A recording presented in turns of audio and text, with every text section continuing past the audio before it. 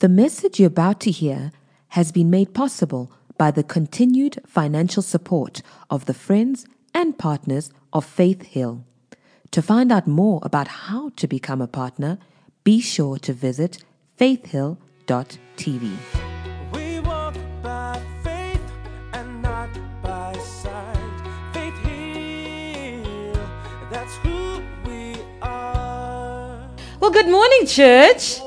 How is everyone doing this morning? Awesome in this place. Amen.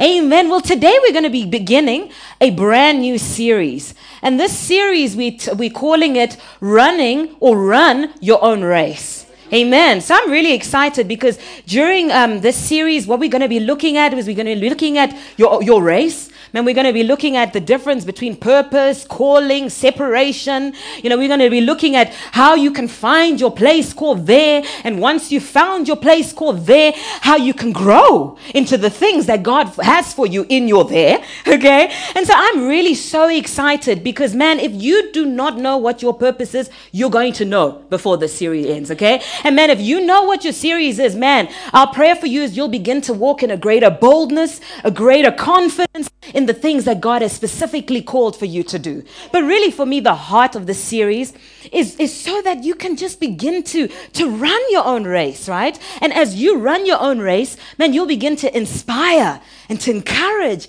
the people around you so that they too can run their own race. Amen. And so we're going to start off in Hebrews 12, verse 1, which really is going to be our foundational scripture. So that's Hebrews 12, verse 1. And the scripture says this. It says, wherefore, seeing we are also compassed about with so great a cloud of witnesses. It says, let us lay aside every weight and the sin which doth so easily beset us. And it says this, it says, and let us run the race, or with patience, the race that is set before us. And so from this amazing passage of scripture, what we begin to learn is that there is a divinely ordained race that has been set before each and every single one of us. Whether this race is in the marketplace, whether this race in this church, we learn about the seven mountains of influence, whether this race is on the mountain of business, the mountain of government, the mountain of arts and entertainment, of media, the family mountain, or really ministry itself. Every single one of us have a race that we need to run. Man, every single one of us, you're not excluded, okay? So don't discount yourself. Don't let your age discount you, okay? Every single one of us have a call of God on our lives. And the thing about this calling is it's not random. It's not random. The call of God on your life, which everyone has, you are called of God. The call of God on your life, man, is unique and it's specific, okay? You are not an accident. To your parents, man, bless your parents. You may have been an accident to them, okay? But to God, you're not an accident. Yeah, and I have to say that. I don't know if I should expose my brother. Maybe I should move on swiftly. But anyway, to your parents, you may have been an accident, man, but to God, your father, your true father, you are not an accident. Amen? You are not an accident. Man, you are here, living in this generation, living in this time, because you are called for such a time as this. Man, you're here, living right now in this country, okay? Because you're called for such a place as this. You have a divine assignment straight from heaven that absolutely no one else on this earth, man, can fulfill. So I say this to say, and I don't know, I felt in the first of it more so. But I say this to say, you are not a mistake. Amen. None of you are an accident. Amen. You matter. Yeah. You absolutely matter. Your life matters. Your life matters not only to God who created you, but your life matters. Man, and it matters to the people that God specifically designed for you to reach and to influence. Yeah. Amen. And so we see such an awesome scripture, and it's Romans 8, verse 19. And then the King James, Romans 8, verse 19 says this. It says, for the earnest expectation. And another translation says, for the intense expectation of creation, of the creation, eagerly waits for the revealing of the sons of God. Now, ladies, if you've made Jesus your Lord and Savior, you are a son. Because sonship here is not a gender. You know, sonship here is talking about a position. Right now, all of us, male or female, if you're in Christ, remember the scripture says in Christ there's neither male or female. So if you're in Christ, if you've made Jesus your Lord and Savior, right now you are in Christ. You are seated in heavenly places. The Bible says far above all principalities, far above all powers, right? And so in the scripture we find, man, creation, its real intense expectation is waiting for your revealing. Amen. But I like the J.B. Phillips translation. Man, it says this, and I don't know if we have it. We should get J.B. Phillips, okay? Okay? J.B. Phillips, Romans 8, verse 19 says this. It says, get ready for this one. It says the whole creation is on tiptoe, waiting to see the wonderful sight of the sons of God coming into their own. Man, that's awesome. It's saying creation, the whole creation. Man, it's literally standing on the tip of its toes. What's it waiting for? Man, it's waiting for you to show up. It's waiting for you to run your own race.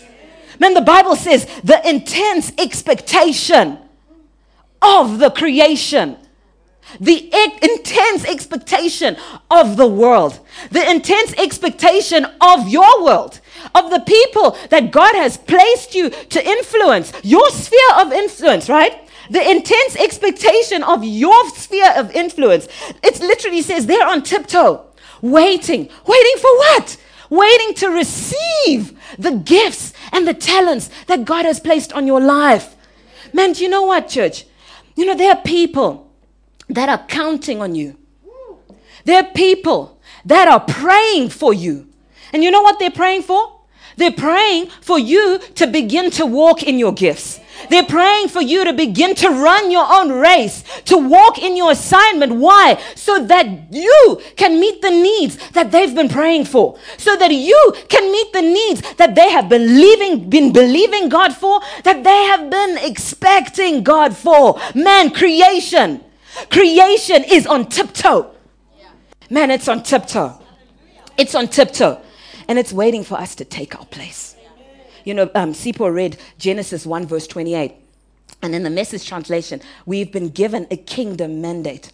And the kingdom mandate that we've been given, man, is to take charge. Creation is waiting for you to take charge of your mountain, to take charge of your place, man, to dominate. Creation is waiting for you to infiltrate in the place that God has specifically called you to. Amen. And so not only do we see that we have a race that we need to run, man, not only do we see that, man, God has a calling. And I have to say this because I didn't know this. I didn't know this when we were growing up, that you have a call of God on your life. Every single one of us, you have a call of God on your life. Not only do you have a call of God on your life, but man, God is so good. God is so good. God has given us every single thing we will ever need to fulfill that call. In other words, God has given us the grace to run our own race. Our own race. And so when it comes to assignment grace, when it comes to the grace that's needed to fulfill your call, you know, we define assignment grace as this. Assignment grace, man, it's literally the divine enablement to fulfill what we could never do in our own strength. And we're given this enablement so that we can do the things that God has specifically called us to do. I'm going to say that again, okay? The assignment grace, the grace that you've been given, that we've all been given for our unique and specific assignment, is really the divine enablement to fulfill what we could never do in our own strength. And we're given this grace. We've been given this enablement so that we can do the things that God has specifically called us to do. And so God, speaking about this grace, speaking about his grace, he says this in 2 Corinthians 12 verse 9. He says to Apostle Paul, and it says, getting tongue-tied here. It says, and he said, in other words, God said to me, my grace is sufficient for you. My strength is made perfect in weakness. Therefore, most gladly, I will rather boast in my infirmities, that the power of Christ may rest on me. I love the CEV translation. It says this about God's grace. It says God's grace for your assignment is all that you need. It's all that you need. And then Amplified class, or the original Amplified, it says this about God's grace for your assignment. It says that God's grace is more than enough, and it's always available. So God's grace for your assignment, God's grace for my assignment, it's not only always enough, but it's always available to help you do those things that you have been called to do. Okay? But, and here comes the but we can limit God's grace really from flowing in our lives, from freely moving in our lives to do the things that he has specifically called us to do. And really, one of the ways in which we can limit God is when we are living a life of constantly comparing ourselves to one another.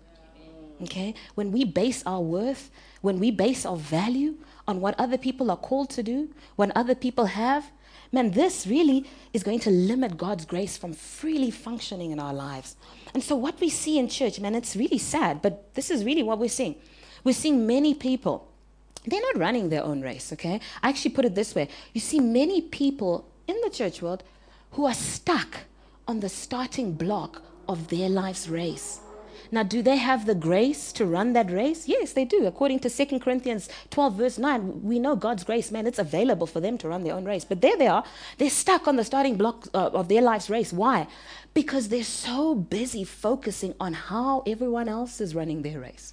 You know, they're so busy focusing on how far everyone else is, what everyone else has, what everyone else is doing. And because of comparison, man, they become paralyzed. And essentially, they become ineffective. Despite having the grace to run their own race, they become ineffective in the things that God has called them to do. On the flip side, man, you get some. They're not running their own race. Why? Because they're so busy running someone else's race.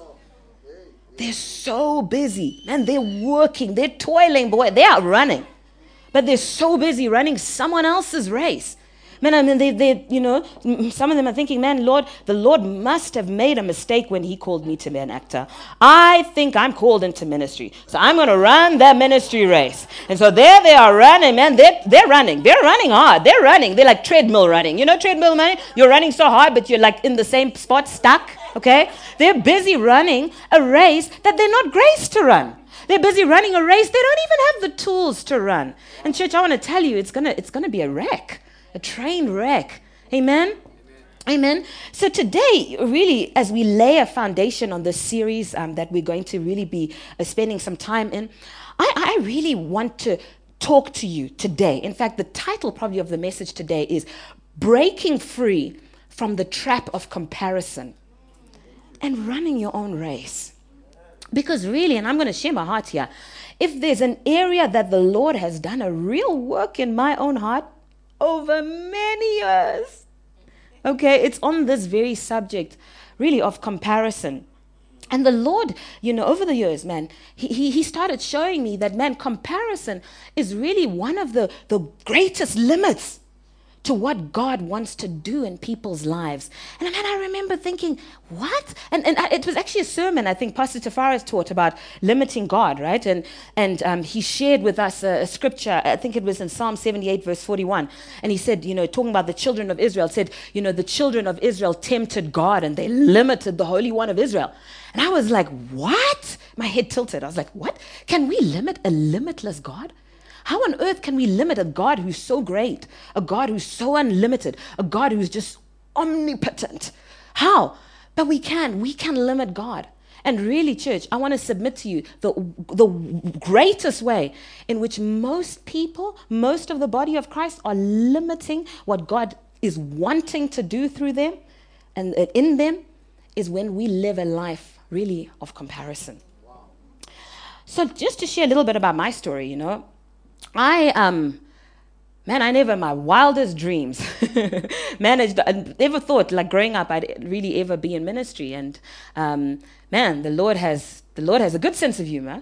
He caused me to fall in love with a pastor, right? Yeah, you know.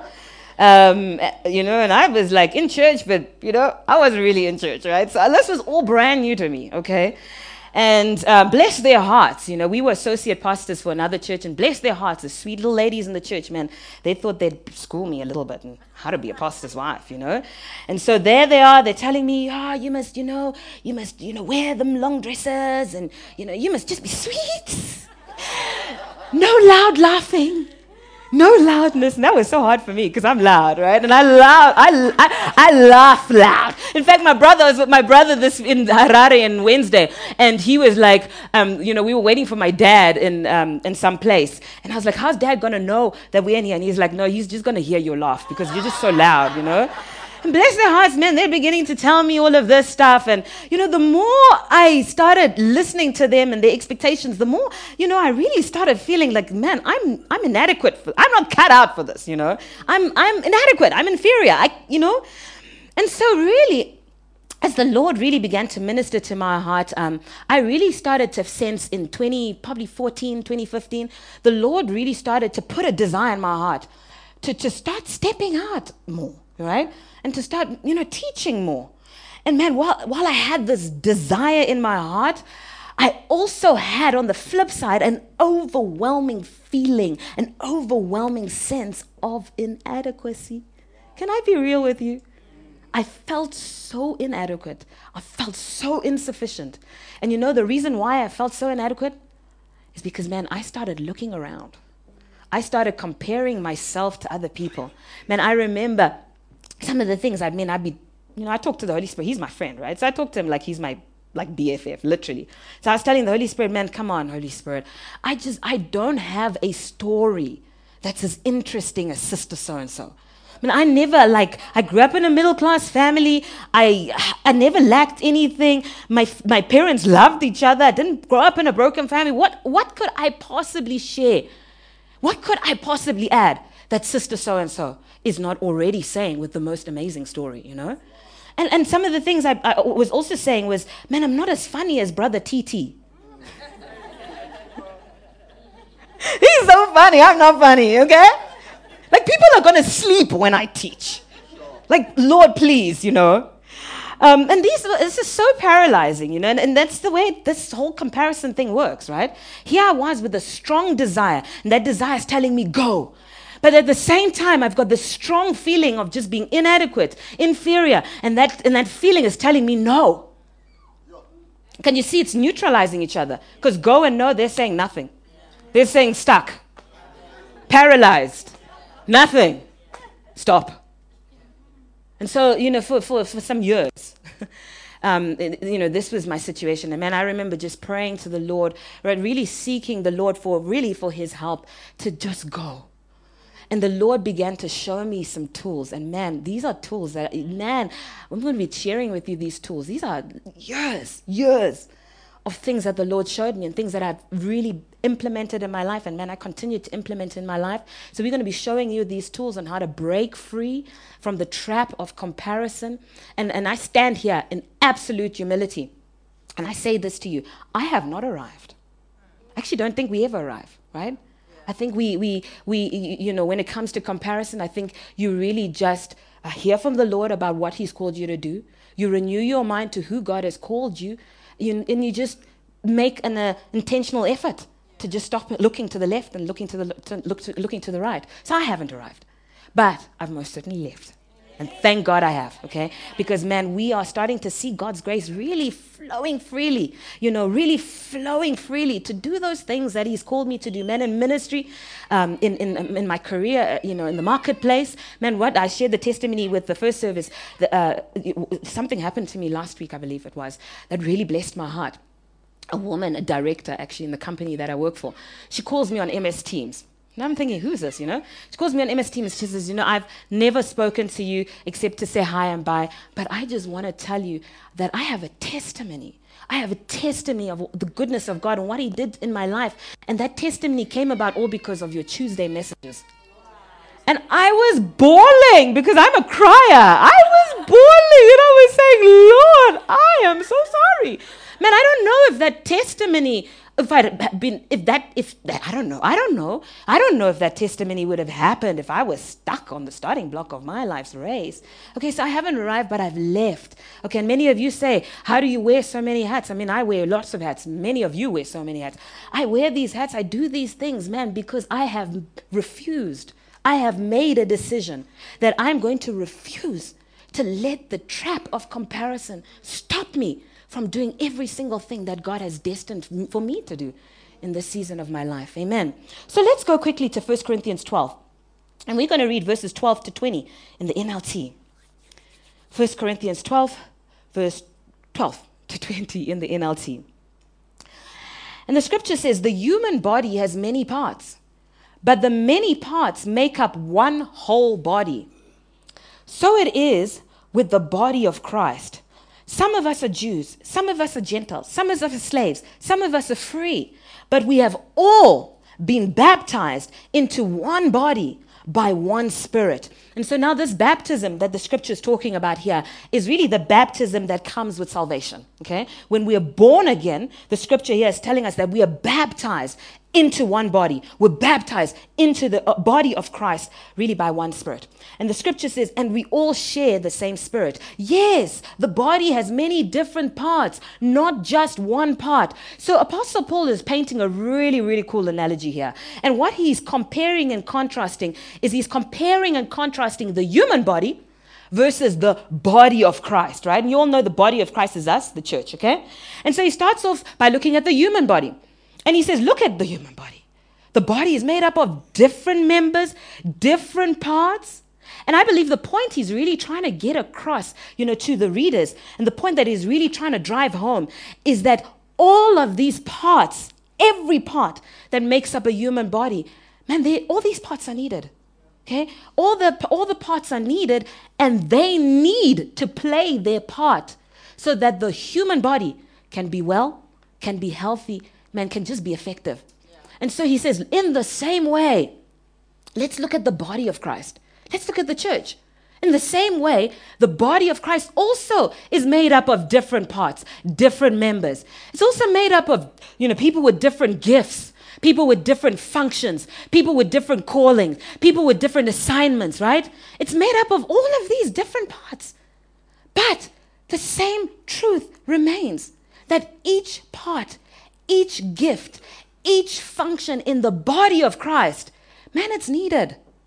Man, you are needed, okay? And you're needed to play your part so that the body of Christ can be well, so that the body of Christ, man, can be healthy, and so that the body of Christ can be effective in its mandate of advancing the kingdom of God on this earth. And so in verse 15, and here I'm going to have to ask you to really engage your imagination. Because what you're getting ready to read here is you're getting ready to read about body parts talking. Now, body parts don't talk every day unless you're watching Cocomelon or some kiddies cartoon, right? And so, man, we're adults, so we're just going to have to just imagine this, okay? So, like, enter the first body part that starts to talk, and it happens to be a foot. And so verse 15, it says, if the foot says, I am not a part of the body, because I am not a foot, I'm not a hand. In other words, enter the foot. And this is what the foot says. It says, because I am not a hand, I refuse to be a part of the body. I'm checking out, y'all. Because Paul says, does that make it any less part of the body? Of course not. It's still a part of the body, right? Verse 16, it says, and if the ear says, I am not a part of the body because I'm not an eye, would that make it any less a part of the body? Of course not.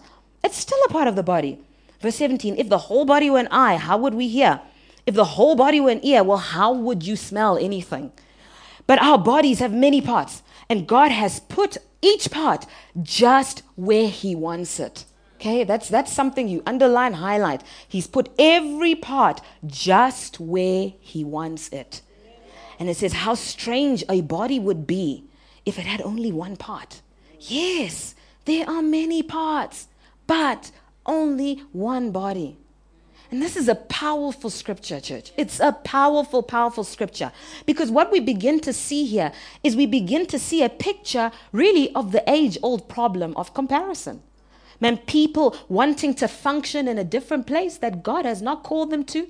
People wanting to be someone else that God has not created them to be.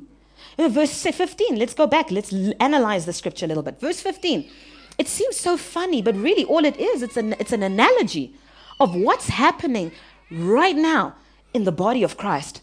The scripture says the foot wants to be a hand. Right? Verse 16, it says the ear. The ear doesn't want to be an ear no more. The ear wants to be an eye. And so I was reading the scripture yesterday, and I was just saying, why does the foot want to be a hand? Like, Lord, what is this? What's the difference between a foot and a hand besides function? You know what the Holy Spirit said to me? He said visibility. Wow. Think about him. Why would an ear want to be an eye? Okay? It's because, and here, sorry, I'm going to caveat. We're talking about people like normal size ear, okay? So like, okay? Like, keep that in mind, okay? Why would an ear want to be an eye? Because the eye is more noticeable in the body, okay? You get that now, right? I can see people laughing right now. Most times when you see someone, the first thing you notice is what? Their eyes. Unless you're like Dumbo. I said, unless you're like Dumbo with a giant ear. And maybe in that case, Dumbo's ears might still want to be an ear. But the reality is, this is the crux of comparison. It's all really about visibility, right? But what the foot and what the ear don't realize is that although they're not as visible, come on, although you are not as visible, there's some of you are not going to stand here. You're not going to be as visible. But that does not make you insignificant.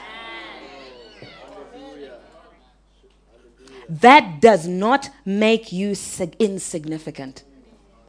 We are all important. Every single body part is important. I mean, try moving your body without feet. And you'll quickly realize that, man, a foot is needed. Man, we've just launched our Faithful Worship Collective album. Praise the Lord. The first of so many, amen? Try listening to that album with no ears. You'll very quickly realize that an ear is very important. Okay? So, man, we are all needed. Each member of the body of Christ, man, it's needed.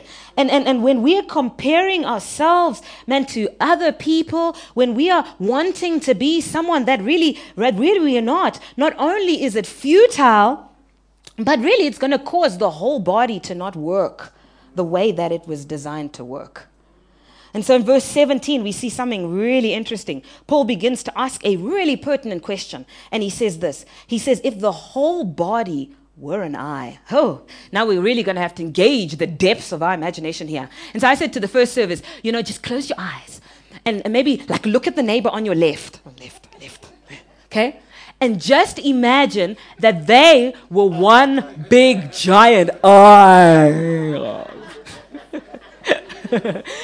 Paul asks, well, if there were one big giant eye, how would you hear? Right? How would you hear? Then he also says, well, imagine if your whole body were an ear. So since you've imagined your other neighbor to be an eye, you're going to have to kind of turn to your other neighbor. And you close your eyes and imagine that they're one big giant ear. Flap, flap. Okay? A bit creepy, but try. Try. I told you, engage the depths of your imagination for this one, right? But imagine if there were one big giant ear. Well, he asks, how would we smell anything? How would we smell, anything? It's funny, right? I love this. He's using body parts to bring out the humor, but really he's trying to drive the point that these are the things that are happening in the body of Christ. These are exact things that are happening in the body of Christ. And so bringing it back to the body of Christ, my question now would be, imagine, church, if we were all called to be the apostle, prophet, evangelist, pastor, teacher. Imagine we were all of us here, were called to be in the fivefold ministry.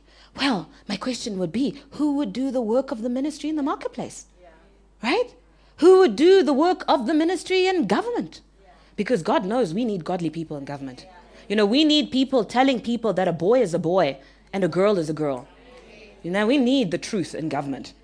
Well, who would do the work of the ministry in the mountain of arts and entertainment? You get the drift? Who would do the work of the ministry in education? No one, right? There'd be no one. And so what would happen to the body of Christ? The body of Christ would become ineffective in engaging culture and in influencing in all spheres of life as we've been called to do as a body. Amen? You know, Pastor T and I have learned something, and this is a truth, man, that we so passionate about letting people know. The surest way for you to fail, is to try and change an unchangeable. If God didn't make you an eye, you can't make yourself an eye. Sure. You're not an eye. Just be who God wants you to be. And I'm going to say this, and I'm saying this with all love for you.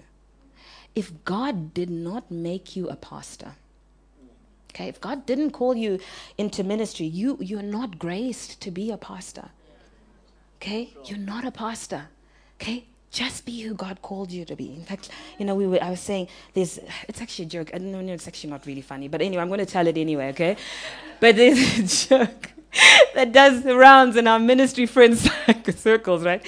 And it says this, if you call yourself into ministry, right? Very soon you will be calling on God for help. Okay? And just be who God wants you to be. You know, if you want to fail, try to be someone who you're not, that God didn't create you to be. You know, the only way that the body of Christ can be effective, the only way that the church, man, can be effective in this world is when you are being you. Okay. Amen.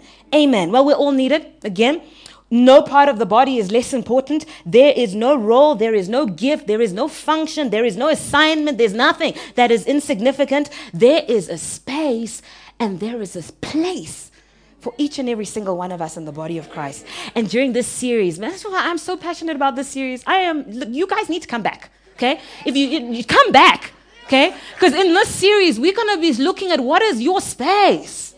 Yeah, what is your mountain? What is your place? Where do you need to be so that you can run your own race? Okay, so please do come back and tell a friend or two, you know. Man, this issue of comparison is so real. Every single day, we are bombarded with opportunities to compare ourselves, right? I think every one of you are probably on the gram, the Instagram, right? Facebook, whatever, right? If we're not comparing our jobs, you know, we're comparing our lives, we're comparing our marriages, we're comparing our bodies. And I always used to think it was a woman's issue, right? Until one day at the gym, I caught a brother checking out another brother and looking at his body. So anyway, all of us, male and female, we compare each other's bodies. It's kind of weird, right? We compare each other's bodies. We're not comparing each other's bodies, man. We're comparing our kids. Man, we're saying, man, why can't our kids be like, you know, Sister Betty's kids, so sweet and so nice and clean and so tidy, you know, why, you know? And hey, I'm saying this because this was me, but I have gotten over that, okay? I remember, like Munesu, she's our older kid. And man, I remember being so frustrated because she's so bossy. Okay, so she, you know, the typical scenario is you have all these kids come over and she's like telling them what to do. You're going to be the teacher. You're going to be the smart kid. You're going to be the dumb kid. You're going to be the silly kid. You're going to be the good kid. Okay, oh, you got it. Let's do this, right? And so I was comparing to one of my mentors and I was saying, man, she's so bossy. I just wish she was so sweet like all the other kids, you know, and just like, yes, we'll do it. And you know what my mentor said? She said something that completely set me free. She says, no, Munesu's not bossy. Munesu is not strong-willed. Munesu has leadership skills. Okay? And so I'm talking to someone who has a bossy, strong-willed child. Your child is not bossy. They have leadership skills. And that's because God has designed for her to be a leader, to lead. And so if we're not comparing our children to one another, other children, we're comparing our own children to each other. Huh? Yeah, okay. I was there, very much there. But again, I quickly got over it. Baby number 2, her name is Tinaya. Man, I was so not ready for Tinaya. You know, I kind of was getting over my Miss Bossy leadership, number 1. And along came Tinaya. She is Miss Independent. Man, she is Miss I do not conform. And so while Miss Bossy Leader, shame, I should actually just call her Miss Leadership, Miss Leadership, while Miss Leadership is, she's kind of, she's a leader, man, you can kind of tell her, Manesu, like there's a kid there who has no one to play with. Why don't you play with them? She'll be like, yes, mommy, I'm going to play with them. Tinaya is different because she's principled, right? Someone doesn't want to play with her. There's no bribe on this earth that you can pay her to play with them, right? And so I remember, where is she? Tari! There we go. Tari came to me and she had a story to share with me about Mati, her daughter. Tari's our awesome worship leader's wife, and she's just an awesome leader in the house. And their daughter came crying to Tinaya. There in itself was a bit bizarre, because why would you go crying to Tinaya? But anyway, she comes crying to Tinaya, and she's like, they don't want to play with me. And Terry's eavesdropping this conversation, like, I want to know how this is going to go down. And then she's like, I don't want to play with it. And Tinaya kind of looks at her, and she's like, okay, what is the problem exactly? And she's like, they don't want to play with me. Are you listening? They don't want to play with me. And Tinaya goes, well, why don't you play by yourself?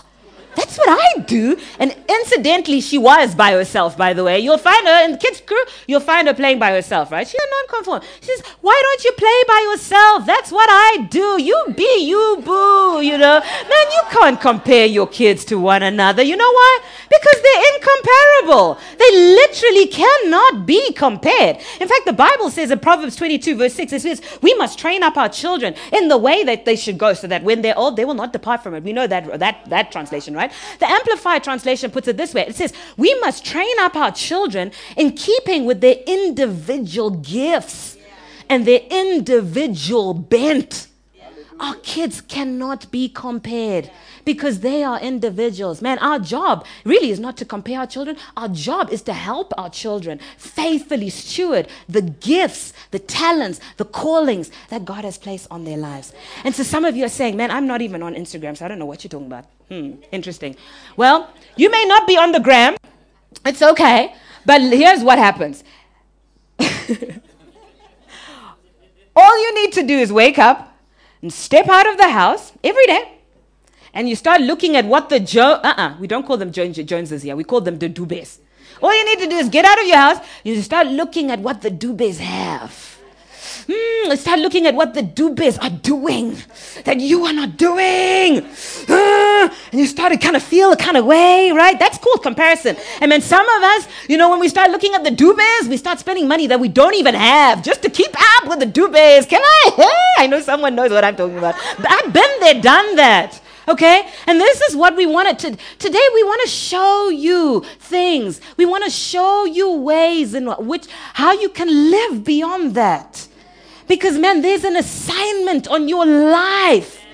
There's an assignment. There's a call of God on your life that can be limited if we don't learn how to deal with this issue of comparison. Man, it's a trap. Comparison is a trap. And you know why we say it's a trap? Because the more you compare yourself to others, get this, the more you need to compare yourself to others so that you can get some sort of validation, acceptance, approval, all of that jazz. Man, it's a trap. There's absolutely no win in comparison. Let's go to John 21. We're going to read verses 18 to 21 in the New King James. Just to set the context of what was happening here before these passages of Scripture, Jesus, he just risen from the dead, and he was on his way back to heaven. And so he starts having a conversation with Peter, one of his disciples. And he starts revealing to Peter Peter's assignment, right? He says to Peter, feed my sheep, feed my lamb, feed my sheep, okay? Starts really revealing purpose to Peter. But, interestingly enough, Jesus also starts to reveal how he's going to die. I'm still asking Jesus about that. I still don't get it. But anyway, he starts revealing to Peter how he's going to die. And so, with that in mind, we come to the passage of Scripture. And I also want to tell you that there was also another disciple that was there. John was also there as well. Okay, so you can see where this is going. And so in verse 18, it says, most assuredly, I say to you, when you were younger, you girded yourself and walked where you wished. But when you are old, you will stretch out your hands, and another will gird you and carry you where you do not wish. And then verse 19, it says, this he spoke, signifying by what death Peter would glorify God. And it says, and when Jesus had spoken this, he said to Peter, follow me. Again, he's starting to say to Peter here, when you are much older, in your old age, okay? So actually he was giving him a clue that, man, you're going to live long. You're actually going to live strong. Because then it says, in your old age, someone's going to crucify you, okay? And so in verse 20, we see something so interesting. Because it says, then Peter, turning around, it says, he saw the disciple whom Jesus loved, who also had leaned on his breast at supper and said, Lord, who is the one who betrays you? Okay, so Peter turns around and the person he sees John. Okay, because John is the one who was leaning on the bosom of Jesus and saying, Lord, who is the one who betrays you, right? So it says, he turns around, he sees John. Then let's go to verse 21 and see what happens next. It says, Peter, seeing him, in other words, seeing John, it says he turns back to the Lord and he says to Jesus, but Lord, what about this man? What about this man? I don't know if you see this. I don't know if you see what I'm saying, right? Jesus had just said revealed purpose to Peter, right? But also on top of that, he just added, you're going to get crucified, right? So you're kind of going to die a really hectic death, right? And so Peter, man, he's like, nah. He turns around and he sees John. And he says, what about this man? You know what I believe? I believe Peter was trying to get some sort of consolation. That maybe if he was going to die a gruesome death, well, maybe John was going to die an even worse. Okay? So he turns around and he says, what about this man? And I love how Jesus responds. Because really, this is how we should be responding every single time we're tempted to compare ourselves to someone else. Jesus, he says this. He says, if I will that he remain till I come. Okay, in other words, if my desire is for John to not die even, and to remain until I come back in the second coming, then he says this, what is that to you? What is that to you? Huh? What? And he says, you follow me. And so really what Jesus is saying is he's saying to Peter, what does the calling, the assignment that I have specifically destined for John, what has that got anything to do with you? Huh? What has that got to do with you? What is it your business how someone else is running their race? What is it even your business where someone else is going? What someone else has? And Jesus says this, he says, no, stop that. You follow me. You follow my assignment for your life. Man, you follow my calling for your life. You follow what I have spoken for you to do in this life. And so my question today is, man, are you willing to follow Jesus? Are you willing to follow Jesus? Then we need to get out of the comparison trap. Because here's the thing, we can never follow Jesus completely as long as we are looking around and seeing what other people have, seeing what other people are doing. We can't. We can never be who God created us to be. We can't. We cannot truly be who God created each and every single one of us to be if we're constantly saying, oh, what about them? What about, what they've been called to do? What about, why do they have so much more? Why are they blessed? Why do they have a house and I don't? What are they doing? We can never do what Jesus is calling us to do, man, if we're constantly comparing ourselves to one another. And man, I'm guilty of this because sometimes, man, I'm looking at what other people are doing. What are they doing for their conference? I think I want to do that, And then the Lord will remind me with this scripture. And all he has to say to me is, what is that to you? What has that got to do with you? Man, you follow me. You follow what I've spoken over your life. You follow the words that I've spoken to you. You follow me. Amen. 2 Corinthians 10 verse 12 says this in the King James. It says, for we dare not make ourselves of the number or compare ourselves with some that commend themselves. but they measuring themselves by themselves and comparing themselves among themselves. The Bible says they are not wise. Okay, they are not, comparison is not wise. And I love that word sophos, wise, because it's really the Greek word sophos. And the Greek word sophos means this. It means specifically enlightened. It also means, well, aside from meaning wise, it also means sharp, and it also means bright. And so this verse could also be interpreted to say this: comparing ourselves to one another is not the wisest thing you can do. It's not the sharpest thing you can do. And it's most certainly not the brightest thing that you could ever do. Why? Yeah, it's dumb. D-U-M-B. I didn't want to put it there, but you said it, so I'm just copying you, okay? It's not smart. And the reason why is because really when we compare ourselves to each other, only really one of two outcomes is guaranteed, okay? And neither of these outcomes glorify or honor God in any way. The first outcome is that you begin to feel better when other people are doing worse than you. And this is called having an attitude of superiority. I said that well, okay? Being superior over others, right? It's almost having that air of being arrogant, right? I'm doing so well. And man, how many of you know this is not God's perfect will for our lives? Because what happens is you end up settling for stuff that you should never be settling for, right? So a person with this kind of attitude will say something like this: you know what? I have a cold, but it's all right, because my neighbor is in hospital. It's terrible, right? But that's what comparison will lead us to do, right? And then the second outcome, which is the one that I think is more common in people, is it will lead you to feel worse when others are doing better. In other words, you start having a feeling of just being inadequate, inferior. And you're always feeling that you're not enough. You know, you're not capable enough. It's actually a really awful place to be, because at the crux of it all, man, you start really thinking that maybe God shortchanged me. You know, I can't sing as amazingly as, you know, Lily and all of our other, Boosie, you know, so God must have shortchanged me, you know. And man, that's really awful. You know, they say comparison is also the number one reason why people suffer from insecurities. Why people are insecure.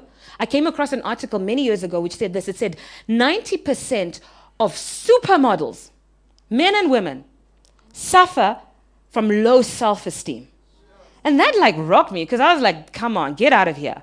How can people who make a living based on their looks, I mean, like, of all the people that should absolutely love themselves, I mean, come on, surely it should be models, right? I mean, you've seen how they walk. You've seen what they do, right? You've seen their bodies, right?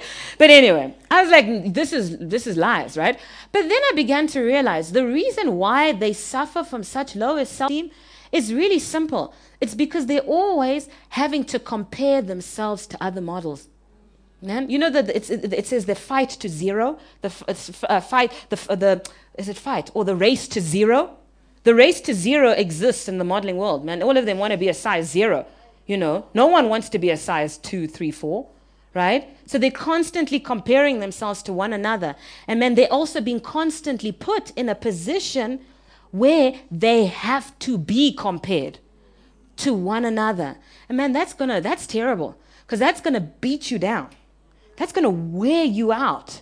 And that's going to cause you to lose your joy, because at the end of the day, comparison, they say, is the thief of joy. Man, I want to say also this to some single ladies while we're talking about modeling and, you know, looks. I want to say this to someone who's single. Your value is not based on what you look like in the mirror. It's not, okay? Your value is based on the fact that, man, God carefully put you together. And so if anyone doesn't like how you look, man, come on, get rid of them. Like, lose them. The Bible says that you are fearfully and wonderfully made. You know, the Bible says that you are God's masterpiece. Do you know what they say? The distinguishing feature of a masterpiece, they say in the art world, is number 1, it's unique. Number 2, it's original. And you're a masterpiece. God calls you a masterpiece. That means that you are unique. Man, and you are original. You're the pinnacle of God's creation. And so stop letting someone compare you to other people. Stop it. Man, stop being compared to others. Stop devaluing yourself based on what you look like in the mirror. Man, get rid of them. Okay? I'm trying to help you. Okay, I'm trying to help you. Amen. Amen. You receive it. Thank you. Then the final thing, really, as we start to wind down and close, comparison. Comparison causes us to be resentful. And it also causes us to reject others who have what we want. There's a story in 1 Samuel 18, verses 5 to 9 in the Message translation. I'm not really going to have time to go there. My time is well spent. But it's really a story about King Saul and David. And what's happening is David had just come back from fighting Goliath. And so he's coming into the city and, man, he's getting a whole hero's welcome. Man, the ladies are dancing. The people in the village are, man, they're happy. Happy with a triple P, right? And so the scripture says, man, they were frolicking. I like that word, man. You must read it in the Message translation. The ladies were frolicking. And they start singing a song in their frolic. And they're saying, there it is, Saul kills by the thousands. And it says, David by the 10,000. Yay! And this scripture says, this made Saul angry. No, not just angry. It says very angry. He took it as a personal insult. And he said, they credit David with 10,000s and me, Mina, with only 1,000. Hey. Saul became angry. He became very angry. Remember I said comparison is the thief of joy? Because really on that day, if there should have been someone who should have been so full of joy, if there should have been someone who should have been really celebrating David that day, man, it should have been King Saul. And I'll tell you why. Number one, man, King Saul was strategic. I like Pastor Henry told me to use that word in the first service. King Saul was a very wise king. Not only that, man, he could have gotten all the credit in the history books for being a strategic king. And you know why he was strategic? He had let this little shepherd boy go and fight the beast of a man. Man, he'd even in his wisdom actually recognized that, man, maybe this guy can actually get rid of this dude for us, right? Remember, David's own dad had forgotten about him. But the King Saul saw something in him and said, go and fight this guy, right? And in his wisdom, man, he could have been credited for being a really wise king and getting rid of that giant, okay? And number two, I'll tell you the number reason why I think Saul should have been happy. I mean, he could have taken credit for all of this, really, he could have. But the number two reason is simply this. The scripture says that everything King Saul gave David to do, David did very well. And so King Saul, in his wisdom and his strategy, man, he just employed the employee of the century. I mean, I don't know, some of you are business owners, okay? How many of you right in here would like to have an employee, which everything that you do, they do it very well? Okay, yeah, receive that, yeah. Amen. And so here, I mean, there are two reasons why King Saul should have been happy, but no, because of comparison, because of, looking around, keeping his eye, the Bible says, and, he began to keep a jealous eye on David, instead of, keeping his eye on his calling on his assignment as a king over the nation, man, he started keeping his eye on David. And we all know how that story really went down. It says the scripture says that King Saul began to deteriorate in terms of influence and really in terms of power over the nation of Israel. Man, he lost everything. He lost his family, and ultimately he lost his life. Amen. And so I, really, as we close, I really want to share a tool that really we can actually learn from this passage of scripture, and something that's really going to help you. And I like practical. Right, a practical tool that's going to help you overcome and really break free from this trap of comparison. And the tool simply goes like this, right? It's simply this. Don't hate, celebrate. Okay? Don't hate, celebrate. Because the principle is simply this, man. You can never manifest in your life what you're not willing to celebrate. If you hate on someone for having what you want, if you hate on someone for being and achieving what you yourself want to achieve, you're not going to achieve it. Okay, if you hate on someone for being promoted, and man, you've been wanting to get promoted for years, if you hate on that person, what you're doing is you're subconsciously programming your mind against that very same thing. Man, you're telling your mind that promotions are not good. You're telling your mind that, man, we hate promotions. We don't want to be promoted. You're not going to be promoted.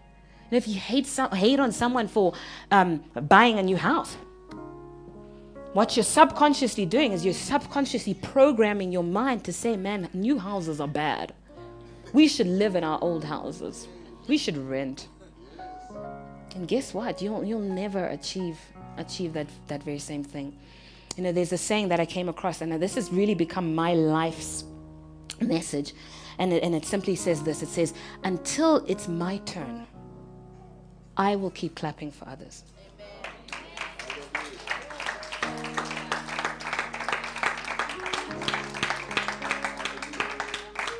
Until it's your turn to get promoted, until it's your turn to be increased, until it's your turn to buy a new house.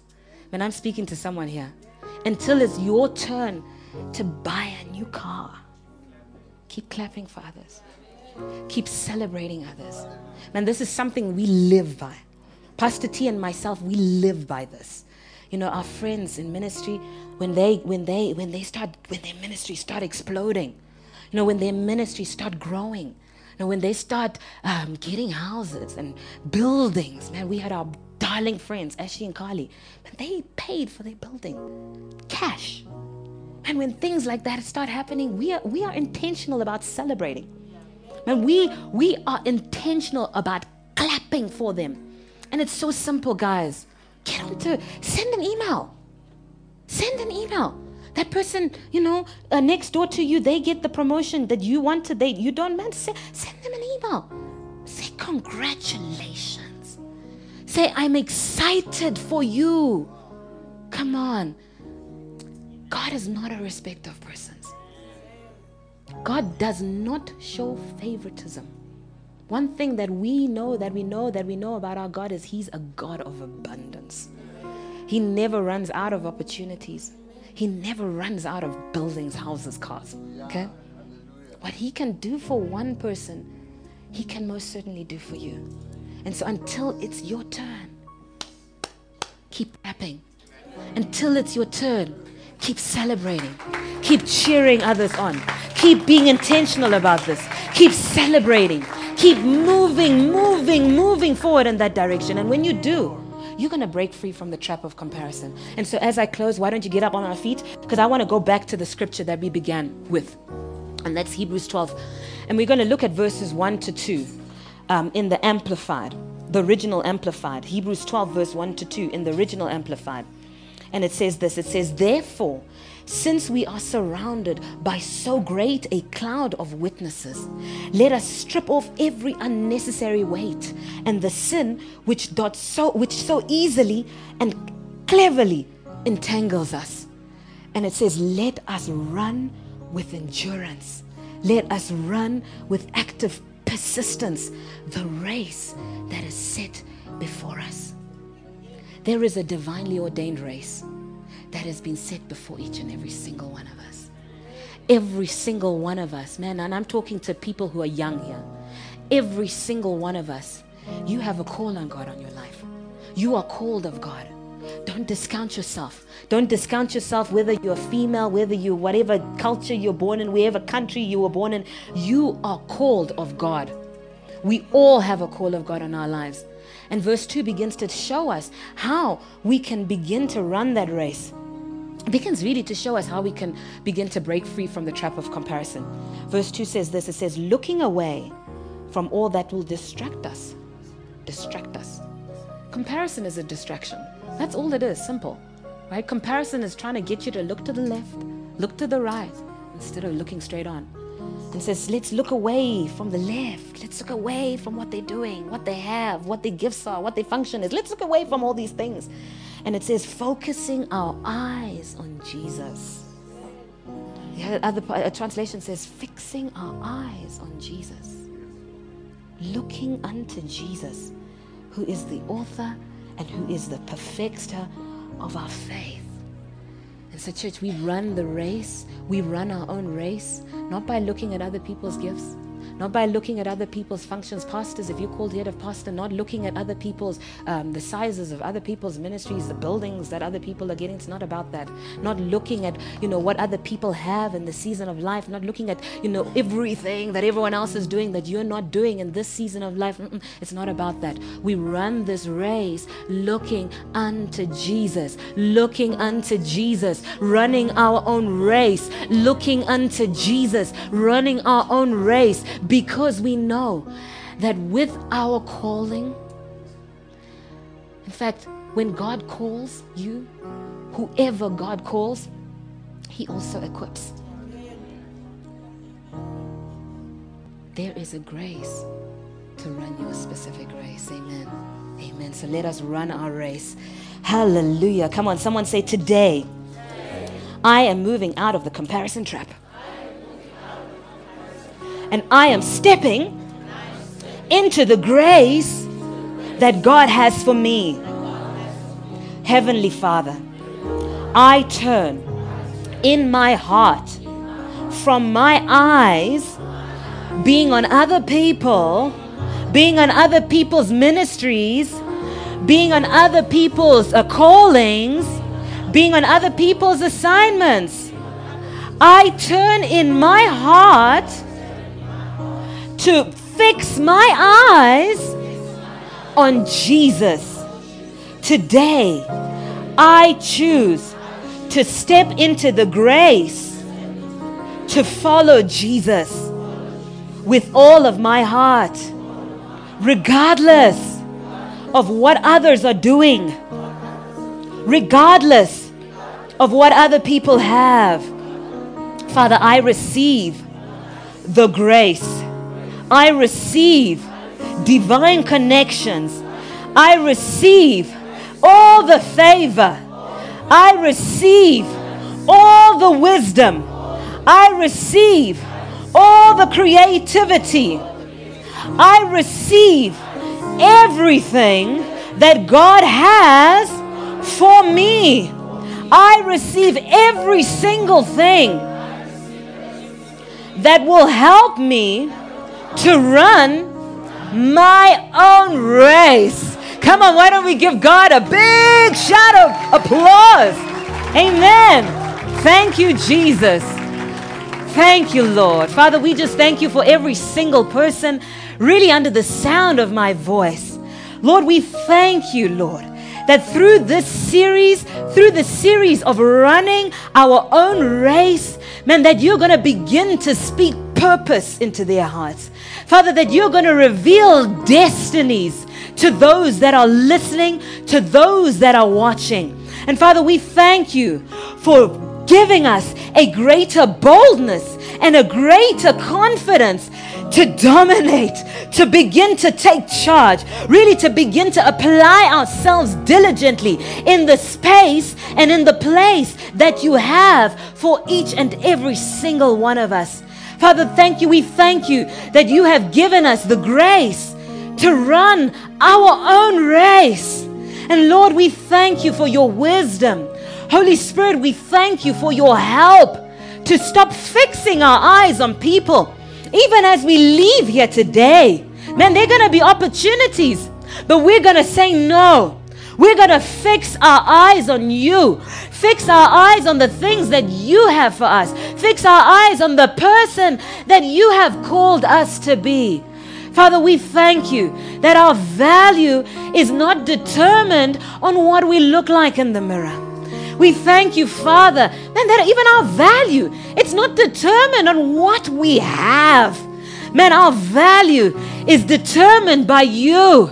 It's determined by the fact that you sent your only begotten Son, Jesus, just for us, just for me. And so, Father, we thank you. Lord, we thank you that you call us fearfully and wonderfully made. Father, that we don't care what other people call us, because you call us valuable. You call us valued. You call us your masterpiece. We are your finest work of art. Father, we thank you that we will believe what you have to say about us more than what anyone else has to say about us. From today, Father, We just thank you. We're stepping into that grace. We're stepping into that assignment grace. And we are determined to run our own race. Father, we thank you. And right now, I said this in the first service, but I actually want to speak this over someone in this service. There's someone, man, who feels, man, that they're old now. They spend so many years just not running their race, running something that they shouldn't have been running. And man, I believe the Lord is saying this morning that, man, He will restore the time. The Lord right now is just moving you. I believe He's speaking some destiny into your heart, and it's not dependent on your age. It's not dependent on what you've done or haven't done in the past. Those things don't matter. What matters is now. What matters is starting. What matters is starting. And that's a word from someone. Just start. Just start. God has said something to you. He's spoken a word to you. And He's just waiting for you to move. Just start. He's given you all the grace. The desire that you have. It's God, yes. It is. The scripture says, delight yourself in the Lord and He'll give you the desires of your heart. You have been delighting yourself in the Lord. So that desire that God has given you, that desire is becoming strong. It's becoming so strong. It's God. Yes. Just start. Just start. That's all you need to do. Just start. 2/3 of God's name is go. God is saying this morning, go. Go. Do it. Go. Go. Be faithful. Go. Father, we thank you. Lord, we thank you that your calling on our lives is not dependent on our gender. It's not dependent on our age. It's not dependent on our culture. But that you have a calling, a specific, unique calling for our lives that, man, we need to fulfill. That someone is counting on us to fulfill. And so, Father, today we are going. Today we're just starting. Lord, we just thank you for your grace. In the mighty name of Jesus, we pray. And we all say amen and amen and amen and amen and amen. Hallelujah. Isn't Jesus so awesome? We hope this message has been a blessing to you. Thank you for listening. To find out more about how you can become a partner, visit faithhill.tv today.